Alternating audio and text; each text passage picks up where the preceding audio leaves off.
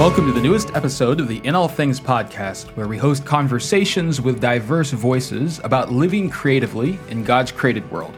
I'm your host, Justin Ariel Bailey, and I teach at Dordt University, which is home to the Andreas Center, the sponsor of this podcast. On this episode of the podcast, we are speaking with Dr. Jennifer Rosner about her book, Finding Messiah, A Journey into the Jewishness of the Gospel. Dr. Rosner is a Jewish believer in Jesus, and in this episode she tells us her story, as well as the story of how these two deeply intertwined religious traditions have been torn apart and what it might mean to weave them back together. It's a conversation about what non-Jewish Christians can learn from Judaism, especially what we can learn from our Jewish brothers and sisters. Thanks, as always, for tuning in.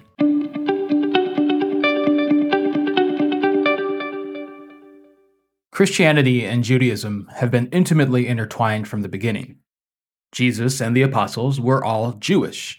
The majority of the earliest believers were Jewish. The Hebrew scriptures make up 2/3 of the Christian Bible, and much of the New Testament writings are oriented around issues of fellowship between Jews and Gentiles in the church. But you wouldn't know this close companionship from looking at the current state of things. As our guest, Dr. Jennifer Rosner, points out, the two religions have spent 16 centuries defining themselves in opposition to one another. Of course, there are real differences between the two religious traditions, most notably belief in Jesus as Israel's Messiah. And yet, from the beginning, there have been, and continue to be, Jewish believers in Jesus, and we are not wise to neglect their testimony. One of the things that Dr. Rosner points out is that we often tell the biblical story in a way that leaves out the first 2/3 of the narrative: creation, fall, Jesus, heaven. She writes, despite clearly being the subject of our Old Testament, Israel gets either left out of the story entirely or construed as an extended example of human sinfulness and ineffectuality. For many contemporary believers, the Jewish people have simply been replaced by the church. This is called supersessionism, and in its more insidious varieties, it leads to anti-Semitism. Without a vital connection to Israel's story, other groups tend to step in as God's chosen people. White Europeans, for example. Germany, or Britain, or America replaces Israel as the object of God's particular favor. Reconnecting to our Jewish roots might offer an antidote to this. Dr. Rosner writes that while many Christians read the Bible with a sin-salvation paradigm, Judaism works with a creation-consummation paradigm. That distinction stuck out to me as a student of Dutch Calvinism, which has tended to emphasize continuity and fulfillment over against replacement.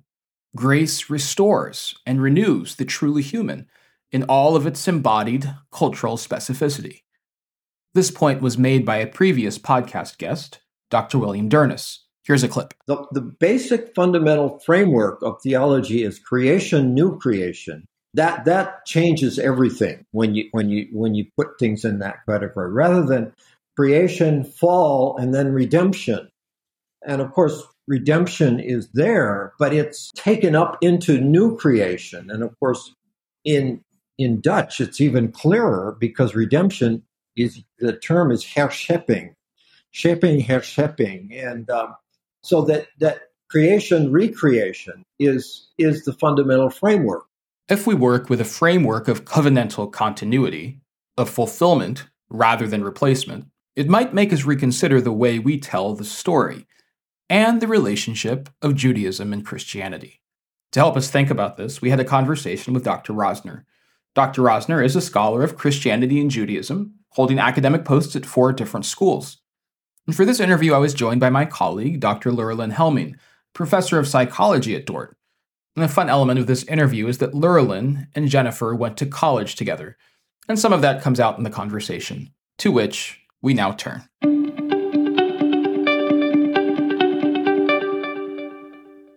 I'm joined now by 2 guests. The first is my guest co-host, Dr. Lurelyn Helming, who is a professor of psychology here at Dordt. Lurelyn, thanks for hosting with me.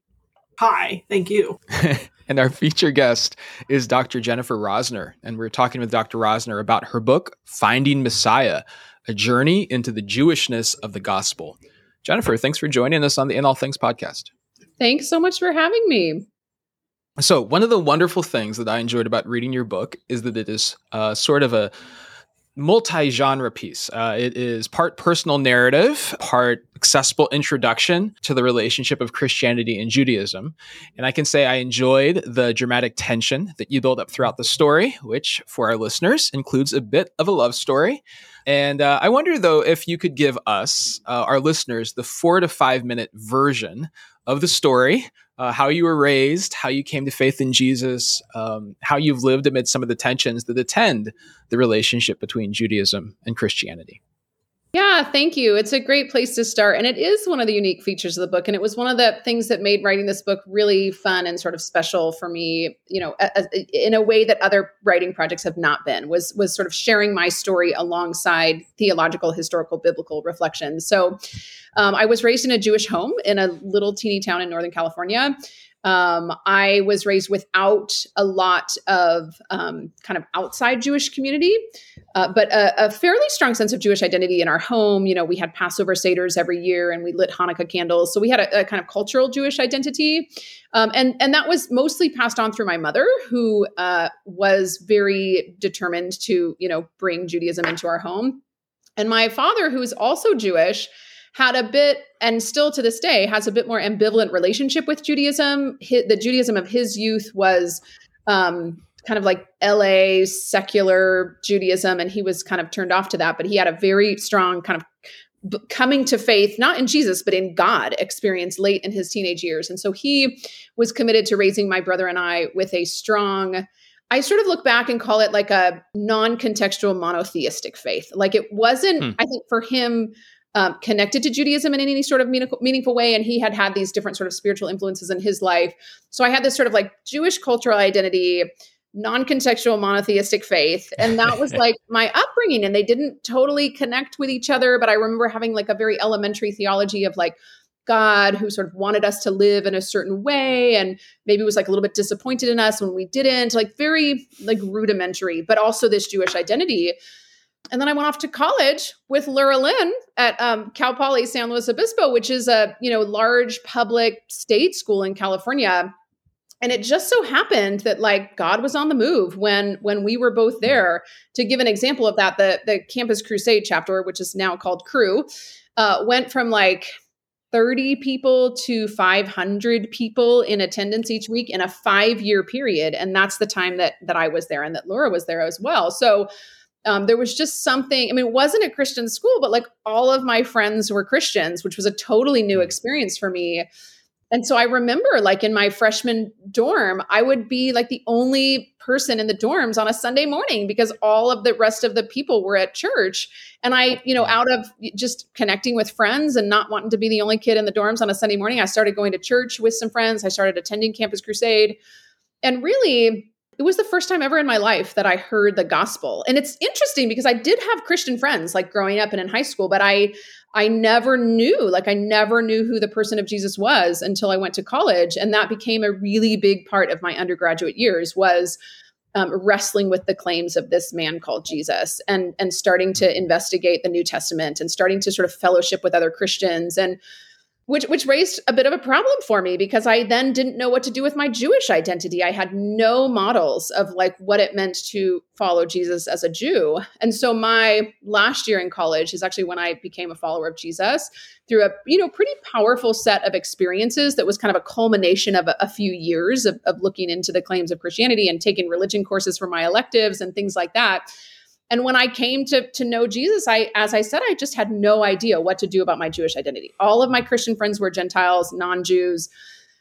And some of them would like make a big deal out of my Jewish identity. Like, oh my gosh, you're the chosen people, the 144,000. And that was like kind of off-putting for me because I just kind of wanted to be like everybody else. And my Jewish friends in college were very secular, not interested in talking about, religion or theology. And so I sort of came to this turning point in my life, and I had been planning to go to law school. And my last year in college, like everything changed, and I scrapped my plans to go to law school. And I was just so taken by, biblical studies and theology that I went to divinity school instead. So I did my MDiv at Yale Divinity School. And I had at that point just sort of gone into the Christian world. I bounced around in different denominations. I became a believer in Jesus in a Vineyard church. once I got to Yale, which is where I did my MDiv, I went to a CRC church for a while. I went to a evangelical. Great. Yeah, I know. So I can hang with you guys, right? That's good. I went to an evangelical free church for a while, and I ended up in an Anglican church, an Episcopal church, for the majority of my MDiv time, which was just a really rich time in my life. But again, the Jewish piece had really been kind of put on a back burner. Like I did not know what to do with these two, central parts of my identity. And it wasn't until the very tail end of my time at Yale, through another interesting set of circumstances, that the Jewish piece began to sort of clamor for attention once again. And I realized that in sort of becoming a Christian and leaving behind my Jewish identity, I had left behind a really core part of who I am and who God made me to be. And so I then came back to California and I did my PhD at Fuller Theological Seminary. And that just became an opportunity for me to dive headlong into these questions of Judaism, Christianity, historical, what happened to these traditions? What's going on with them today? How do I make sense of this in light of my own personal faith journey? And so I had a remarkable set of people sort of alongside me in this journey of my doctoral program, which really became kind of a structured format to work through these identity questions. And after that, I took a trip to Israel with a friend, and I ended up getting set up with my husband. And he had been raised in the Messianic Jewish movement, and I was sort of increasingly sort of taking steps toward Messianic Judaism. And so really the part of the question about wrestling with the tensions is to this day what I do every day, all day long, in both a personal context and a professional context. I mean, this is at the core of my writing and teaching and speaking. And I think there's some really difficult tensions, and I feel like we're living in this remarkable time in history where there is this wide scale kind of rethinking the relationship between Judaism and Christianity as a result of a number of factors that maybe we'll talk about. And so it's a very exciting time. And yet there's also something very lonely about it, because it's a path that history erased to be a Jewish follower of Jesus.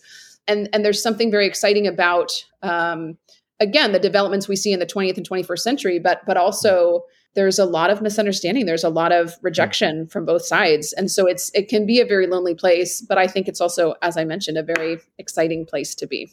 Yeah, I want to ask about that history in a second, but it sort of made me think when you were telling that story, as I was reading the love story, when I was reading about you as you were set up with your now husband, I was like, are they going to get together? And I sort of found myself reading ahead just to make sure, this had a happy ending. You know what I mean? Because at some points it seemed like it wasn't going to have a happy ending. And that's a bit of a spoiler for our listeners, but you could find it out on her bio. So to get back to some of the historical things that you mentioned, it does seem strange because on the surface, you'd think that Christianity and Judaism would be close companions. Jesus and the apostles are all Jewish. Majority of the earliest believers are Jewish. The Hebrew scriptures are 2/3 of the Christian Bible. Much of the New Testament writings are oriented around issues of fellowship between Jews and Gentiles. But you have this wonderful phrase where you said that these two religions spent roughly 16 centuries defining themselves in opposition to one another. So I wonder if you could tell a bit of the story of that history and what are some of the key points of how that happened? Yeah, absolutely. I mean, to your first point, you're not the only one who, I feel like there's a section of readers of Finding Messiah who once Yonah comes into the story, they just flip past all the theology to get to and my editor was really intentional. You can't have any, because there were some spoilers early on in the book. I think I had in the introduction, my husband Yonah, and he was like, no, you can't have that in the introduction. You got to, so anyway, I think for the second half of the book, people don't read the theology, but anyway, maybe they did. But yeah, it's a great question because, as you said, I mean, the New Testament is, as we all now realize, it's a Jewish document. It's about the Jewish community in the Second Temple period.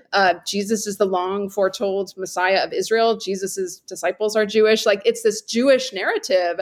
And so what happens, right? It's a great question. And I think, we have to look a little bit at the history and as you said, sort of mark these key moments where things really begin to change. And so I think, you have this series of Jewish revolts against the Roman Empire, beginning with the revolt, the first Jewish revolt, which results in the destruction of the temple in 70 AD. And then there's the Kitos War in 115, and there's the Bar Kokhba revolt in the 130s. And so what happens is that it increasingly becomes a liability for Gentile Christians to be associated with Judaism and the Jewish people under the auspices of the Roman Empire.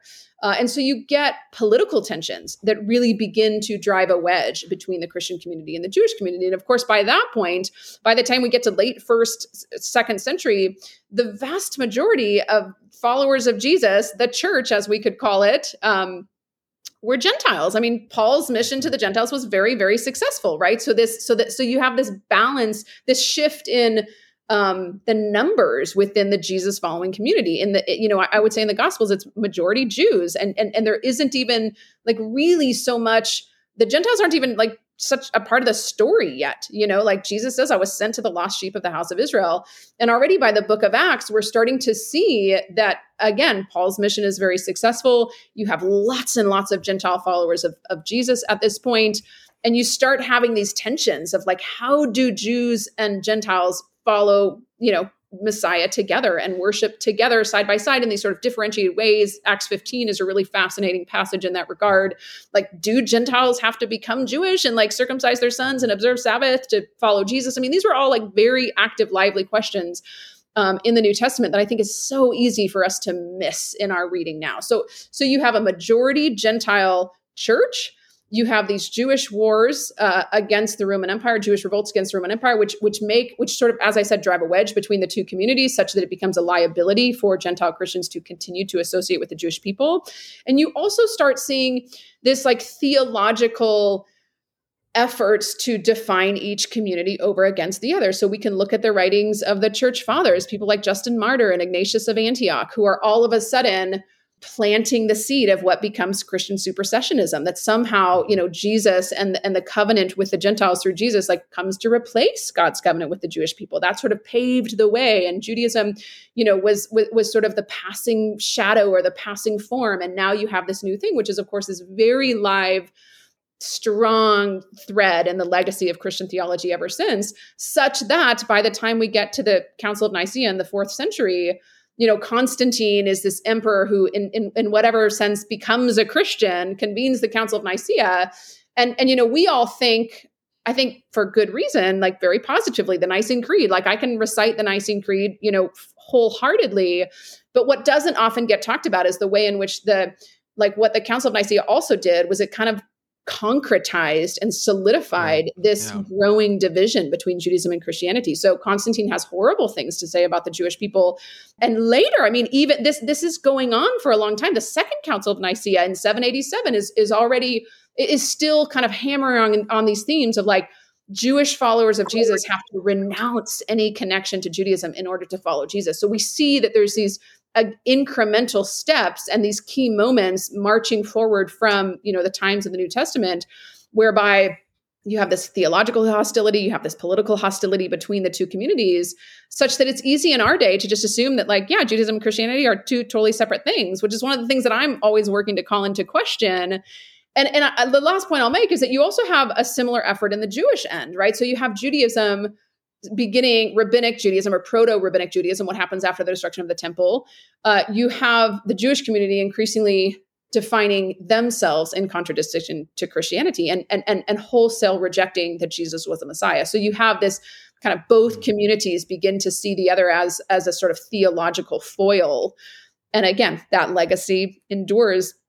And I think it's one of the remarkable things in our day is the way in which this trope of Judaism versus Christianity is being called into question in really significant ways. So that brings my question. I had a question. As you talk about that, like you talk in your book about translation of the Bible, intentionally translating things in a way that separates it. And your example is Jesus's cloak is really his tzitzit. Did I say that correctly? Tzitzit. Tzitzit. And then the Pharisees, it's translated as their tassels or fringes. Mm-hmm. And so after reading that, we were reading the Gospel of Mark with our kids. And so every time it comes up, me and my husband stop and look at each other and that's it. it's there. And so that was making me wonder, are there other things that we as Christians could use as cues to help us recognize? Because that made me pause every time I saw it and go, oh, there it is again. Is there something else I could be seeing as a non-biblical Hebrew scholar here? What other places are there where we could, as I read the New Testament, I would see, oh yeah, remember these are Jewish people you're talking about.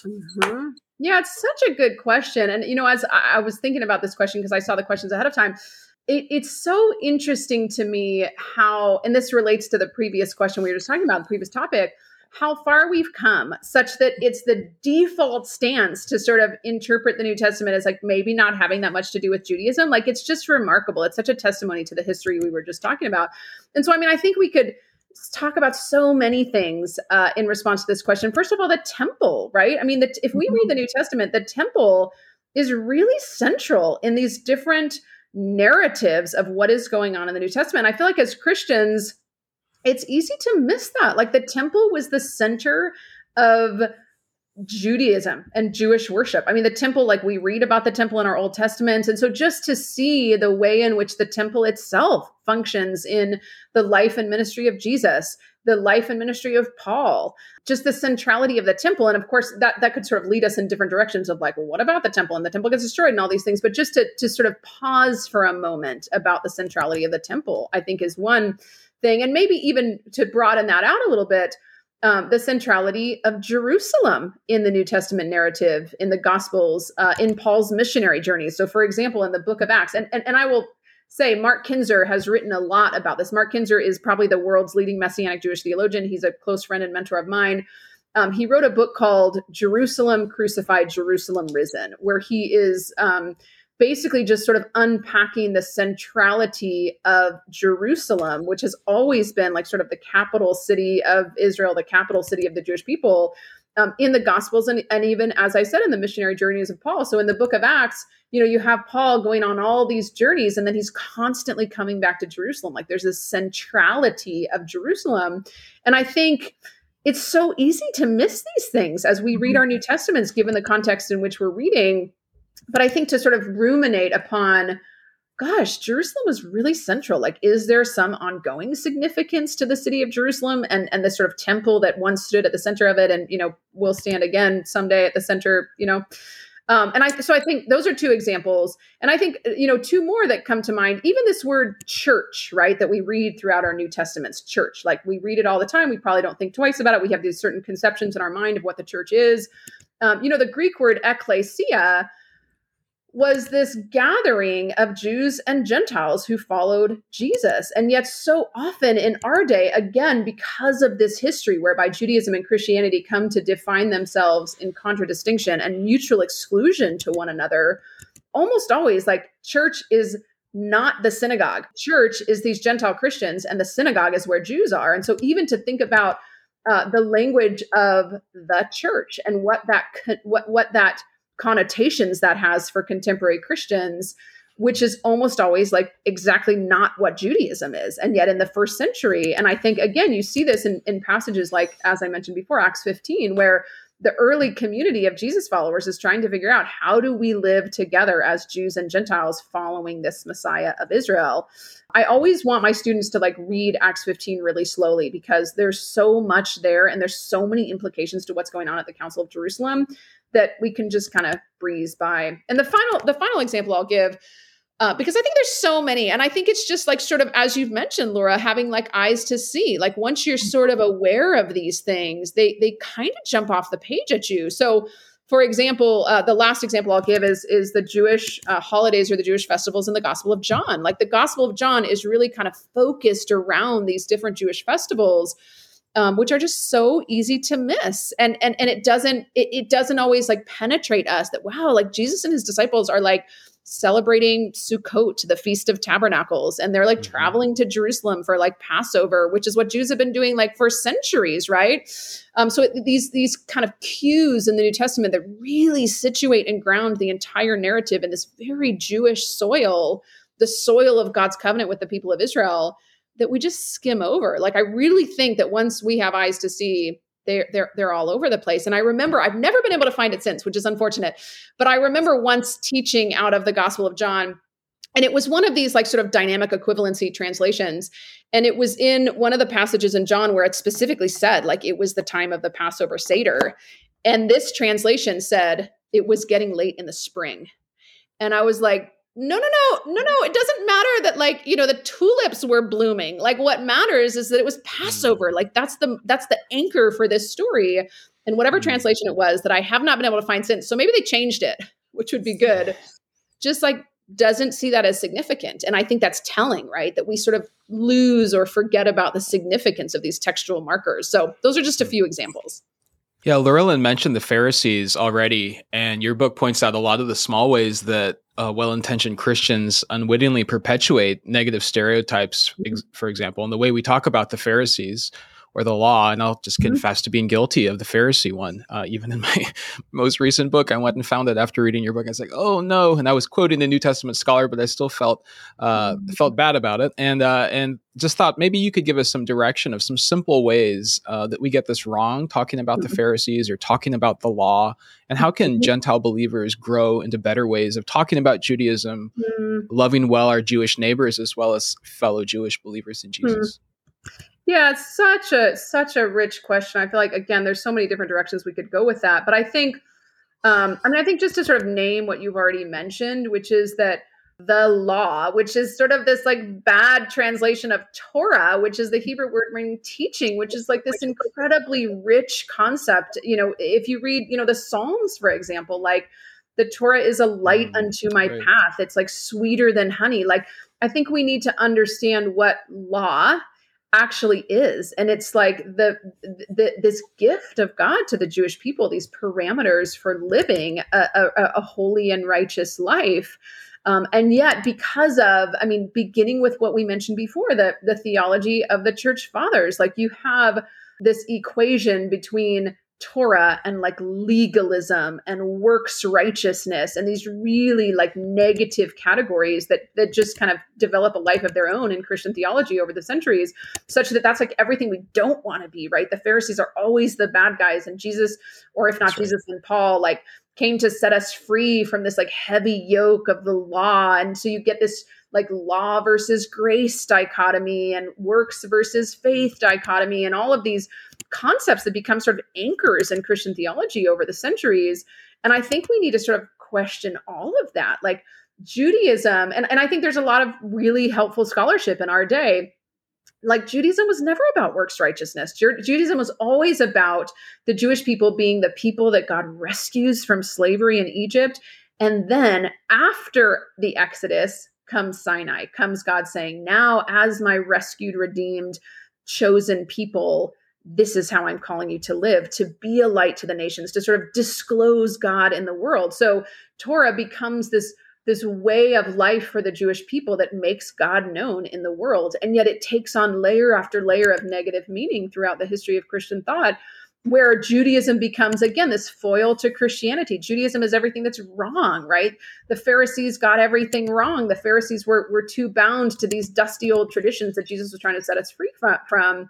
And so I think, again, we live in this remarkable era where New Testament scholarship is kind of backtracking. Like, wait a second, like Jesus was a Torah observant Jew. Paul was a Torah observant Jew. Like there's this whole camp of like Paul within Judaism scholarship. What does it mean to read Paul as someone who never left Judaism and who lived as this Torah observant Jew for his entire life? And how does that change our understanding of the gospel, which is one of the things I'm trying to get at in the book? And so what does it look like to try to read more and deeper continuity between God's existing covenant with the people of Israel that sort of sets the context of the coming of Jesus and what happens since then? We have this sort of disjunct, right? Like you have all that history of like God's covenant with Israel, and then Jesus comes to sort of do this new thing, and then we have to sort of figure out how the two fit together, and maybe they don't fit together, which is what Marcion would say.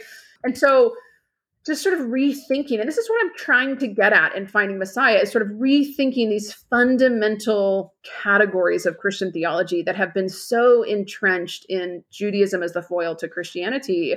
And they end up not only leaving us with very anti-Jewish readings, but as I also talk about in Finding Messiah, it's not a very far walk from anti-Judaism, as we see in the Church Fathers, to anti-Semitism, as we see much later. For example, in the thought of Martin Luther, this like revered figure in Christian theology and Christian history, again, for good reason.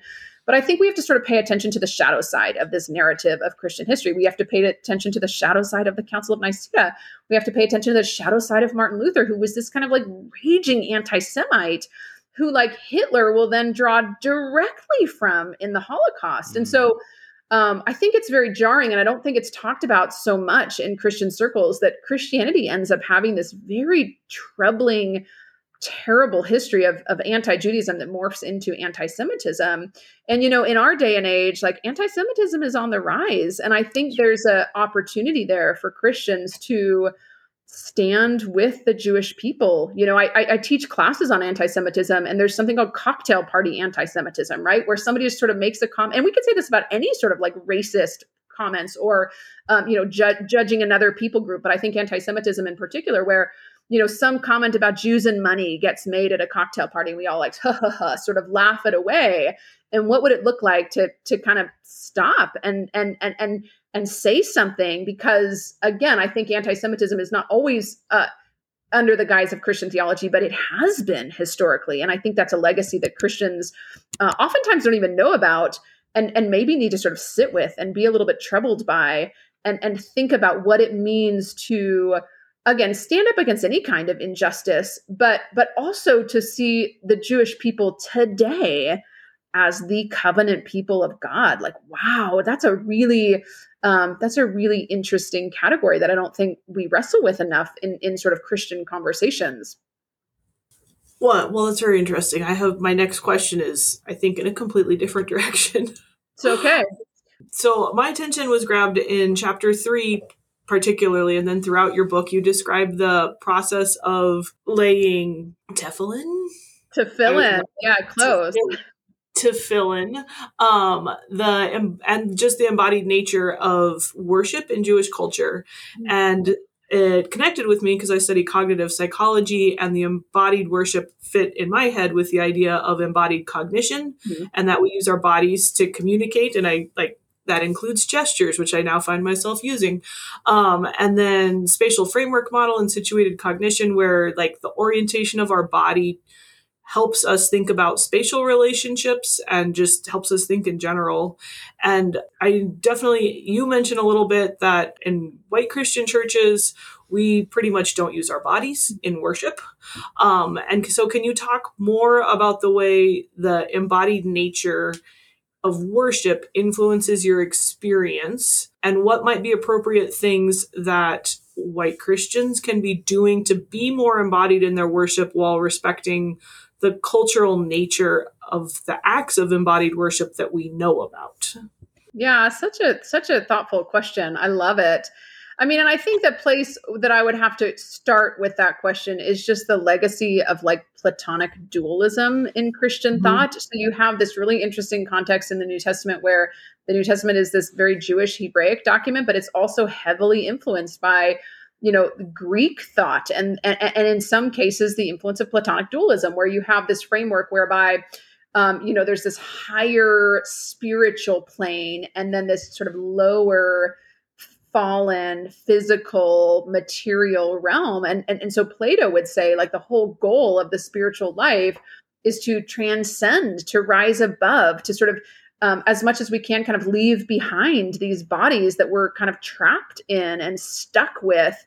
And so you get this version of Christian faith. And again, I think this is very hand in hand with the sort of parting of the ways between Judaism and Christianity, because Judaism has never really, with very few historical exceptions, sort of succumbed to the influence of dualism. Like, Judaism has always been a very embodied religion about what we do and don't do with our bodies, what we do and don't do with our resources. I mean, it's really nitty gritty. Like, if you talk to a rabbi, a lot of the work of a rabbi is just these like really bodily technicalities. I mean, it can be very like foreign to a Christian mentality, where I think, again, because of the legacy of Platonic dualism and the way that works its way into Christian thought, we can end up just living our faith in our heads, right? And you can sort of see this domino effect in Christian theology of how this plays out. So then dying, going to heaven when we die becomes the goal. Like these bodies, we finally get to leave them behind, which is very Platonic, and I would argue not very biblical. So I think there's a whole lot that has sort of contributed to this moment whereby we find our bodies to be in many sort of Christian spaces like a hindrance to the spiritual life, right? The body is the problem. The goal, again, this is Plato, is to transcend our bodies and to live this kind of spiritual existence. I mean, you even think about the history of like monastic movements and asceticism in Christianity. I think there's really interesting things going on there in terms of like our relationship with the body. I mean, just as an example, like celibacy has never been a thing in Judaism. Like rabbis are married. Like it's weird if you're an unmarried rabbi. And yet in Christianity, you have this very revered tradition of celibacy, particularly, in the Catholic Church. So I think there's a lot going on here. And so I think Judaism can be an interesting reminder to Christians about how we think about our bodies in relation to our faith. And one of the places for me that this touches down kind of most concretely, I think, in Christian faith and practice is the spiritual disciplines. So very, very early on in my, life as a follower of Jesus, I read in the context of this Vineyard Church that I became a believer in, Dallas Willard's book, The Spirit of the Disciplines. And to this day, that has been one of the most influential books in my spiritual journey, because it's all about what we do and don't do with our bodies, what we do and don't do with our time, what we do and don't do with our resources. I feel like in some ways, the spiritual disciplines are this like very direct parallel to like Torah for Jews, right? Spiritual disciplines for Christians are very much like Torah for Jews, in that it's a way of orienting our entire lives and every aspect of what we do around our faith. And you get into, again, these very bodily things like fasting and worshiping and, different embodied ways to live out what we believe. And what I think is interesting is that part of the problem here is that the way in which we were talking about earlier, that Judaism gets saddled with works righteousness. I think Christians are like really wary of works righteousness, right? Like we're not earning our salvation. And yet I think that we are called to live in a certain way, that the central narrative of Christianity, in my mind, is the exact same as the central narrative of Judaism. God rescues and redeems a particular people and then calls them to live in a particular way. And so I think that like discipleship can sometimes drop out of the Christian message. Like it's all about believing Jesus. Okay, great. Now what? We just wait to go to heaven when we die. Like, no, I think there's more to the story. And I think these liturgical traditions like Catholicism, Eastern Orthodoxy, even Anglicanism have much more of this, right? There's much more of like your five senses being engaged in worship and incense and, tradition and ritual and liturgy, which is very embodied. And yet I think that especially evangelical Christianity has sort of had this allergic reaction as this sort of ritualism and legalism. And yet now I think there's these really interesting trends where you have these sort of ex-evangelicals who a lot of them are moving toward, Eastern Orthodoxy or moving towards these much more embodied liturgical traditions. And I think there's something to be learned there. I think that we sort of intuitively know that our bodies can't just always be the problem. And yet for many people, the Christianity that we're raised with, like that's the only story we've ever heard. And so this kind of going to heaven when you die end goal doesn't tell us what we should be doing now. And so I think, Judaism is this much more earthy, rooted, physical, bodily, tradition. And so I think that's sort of a more philosophical answer without a ton of practicalities. But I think that in any ways that we can be consciously engaging our bodies in worship. I mean, what if we tried kneeling when we pray? What if we tried, just things, what if we tried taking seriously like this sacralized use of food, which again, you see like Lent in the Catholic tradition, for example, there's these, Judaism is very food based, like for every holiday, there's like foods that you eat. And that it becomes a way, even if it seems a bit trivial, to sort of ground our faith in our lived experience, in our bodies, in our five senses. And so I think at the very least, it's a question thinking a lot more about like, how can Christians move toward embodied faith and move away from this kind of dualistic framework that I think many people sort of embody, haha, no pun intended, without even realizing it. But it's just sort of in the air that we breathe as Christians who are legacy to this long history of complex Christian tradition. It's funny that you bring up Spirit of the Disciplines, because it brought to mind a memory of when you read it in college and you waxing poetic at Firestone's Grill about how excited you were about that book. So can attest that it was very influential at the time, because I remember you telling me all about it and thinking I should read that, and I never got around to it, but maybe it should go back on the to be read list. It's never too late. I assign at least a chapter of that book probably in every class I ever teach. On whatever the class is about, I find a way to work in the Spirit of the Disciplines, because I think, I just think it's so remarkable in basically giving us a theology of body, and like how our bodies are not this problem to the spiritual life, but rather like a primary resource in the spiritual life. I mean, Dallas Willard really got a lot of things right. I also had a question as I was reading that is connected to this, because you talk about the two different perspectives, the Jewish perspective on mind-body dualism and the Christian perspective on mind-body dualism. And so I was wondering if you could talk about, from a Jewish perspective, how might someone from a Messianic Jewish perspective, or the Jews of the time, interpret the parable of Lazarus and the rich man in the New Testament, or if you would like to approach a passage like 1 Samuel 28, where Saul has Samuel raised from the dead and the witch of Endor. And like, what do those mean in a Jewish context with this different mind-body dualism? Yeah, I mean, it's a great question. And I do think there's some great scholarship in our day. I think of this book, Surprised by Hope by N.T. Wright, where the subtitle is Rethinking Heaven, the Resurrection, and the Mission of the Church, where he's really sort of hammering away at the way in which this dualism has just seeped really deeply into Christian theology. And he sort of tackles like the sacred ground of like Christian hymns and, like these kind of artifacts of Christian life and theology and history that kind of lead us astray in terms of what ultimately becomes of our bodies. Because I think that, and I think this gets at the question of, dualism and what happens when we die. If really we're all Platonists and the goal is to be free of these bodies and go like float around in heaven when we die, then like, why did Jesus have to raise from the dead? Like, what does the resurrection matter? Like, why is the empty tomb like the cornerstone of Christian faith?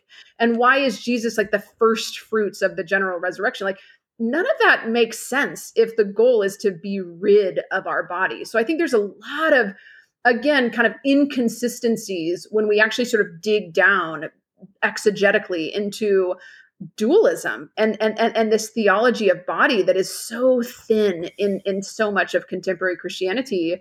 So I think we have to sort of begin to chip away at that. And then, you obviously have these problem passages, right? Like as you said, the Lazarus and the rich man in Luke 16, which I feel like it's so interesting, even just like looking at my Bible or probably anybody's Bible, is like every other, parable that leads up to Lazarus and the rich man is labeled as a parable, right? These are parables. Jesus taught in parables. And yet when you get to Lazarus and the rich man, it just says Lazarus and the rich man. It doesn't say the parable. I mean, these are like the whatever added much later, like headings, but it's a parable. I mean, it's very clearly in a series of parables leading up to Lazarus and the rich man.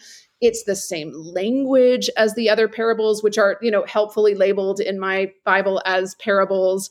And yet we sort of feel the need, and I would say maybe there's some kind of dualistic impulse in our sort of exegetical knee-jerk reactions to take that one very literally, right? Like, no, this is actually about like what happens when we die. And I think if we read it in context, like it's a parable. I mean, it's a parable alongside this whole other like host of parallels and parables.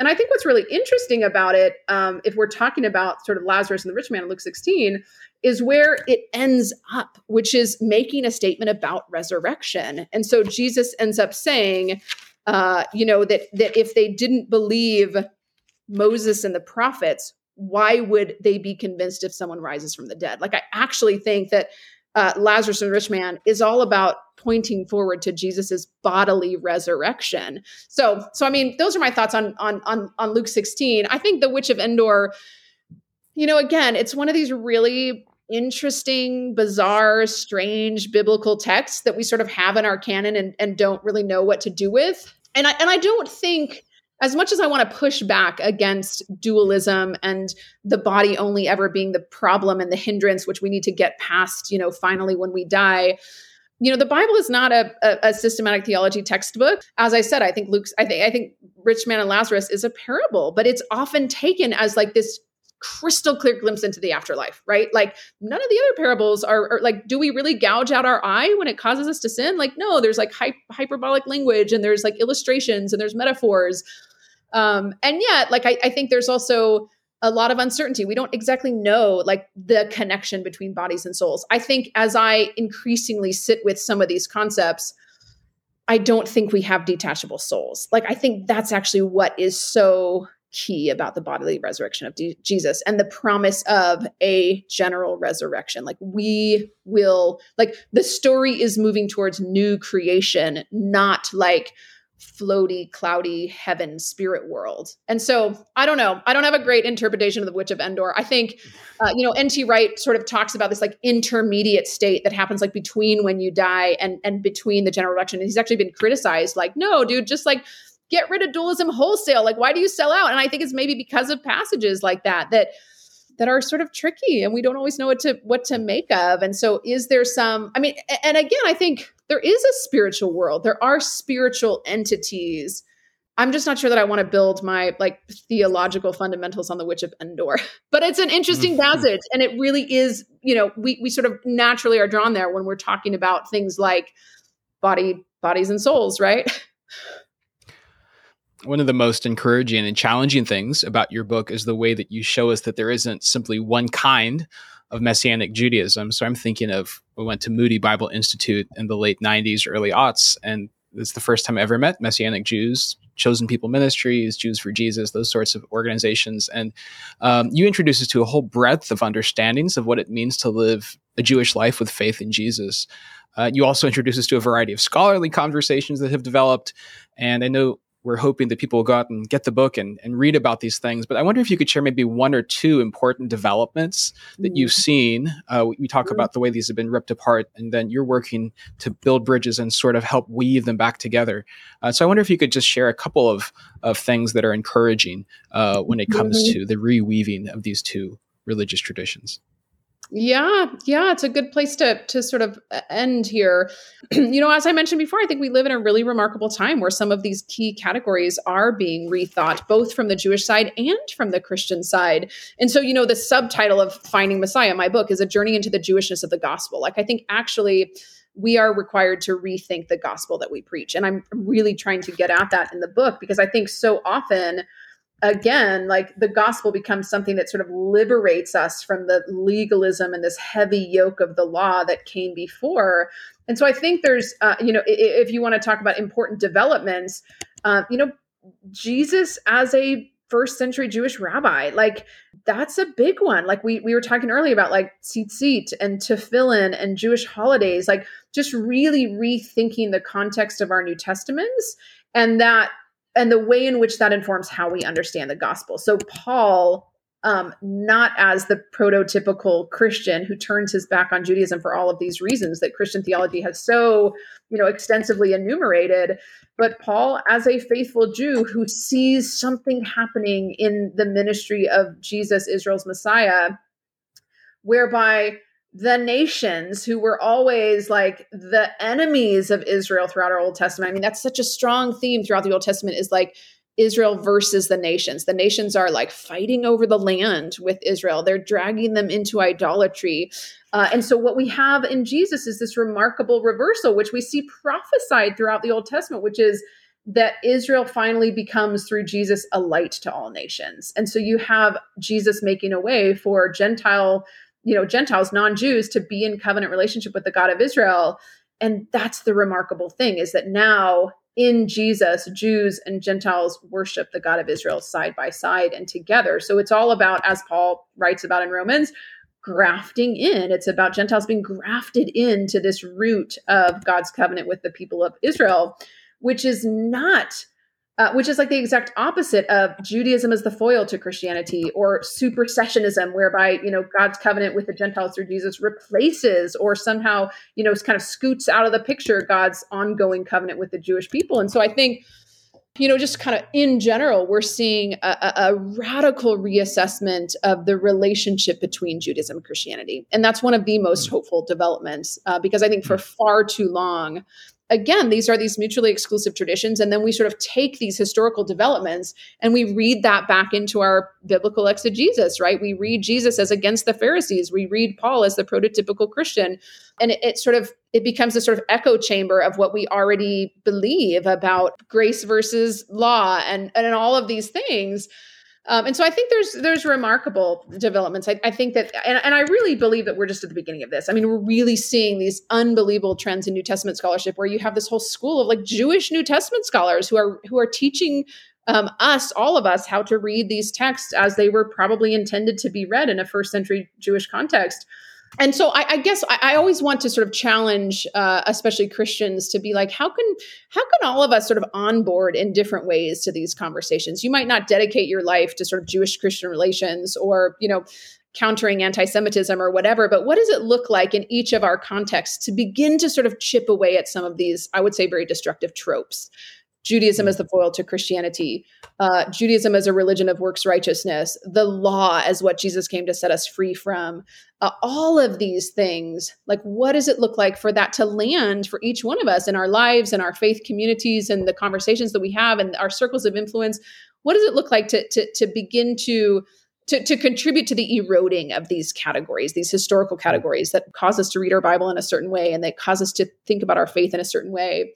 So maybe I'll just leave there. Like what do, for listeners, what does it look like for these concepts to land in your own life and faith and community? And that's a wonderful challenge with which to end. The book is Finding Messiah, A Journey into the Jewishness of the Gospel, published by InterVarsity Press, and the author and our guest is Dr. Jennifer Rosner. Jennifer, thanks so much for joining us on the In All Things podcast. Thanks again for having me.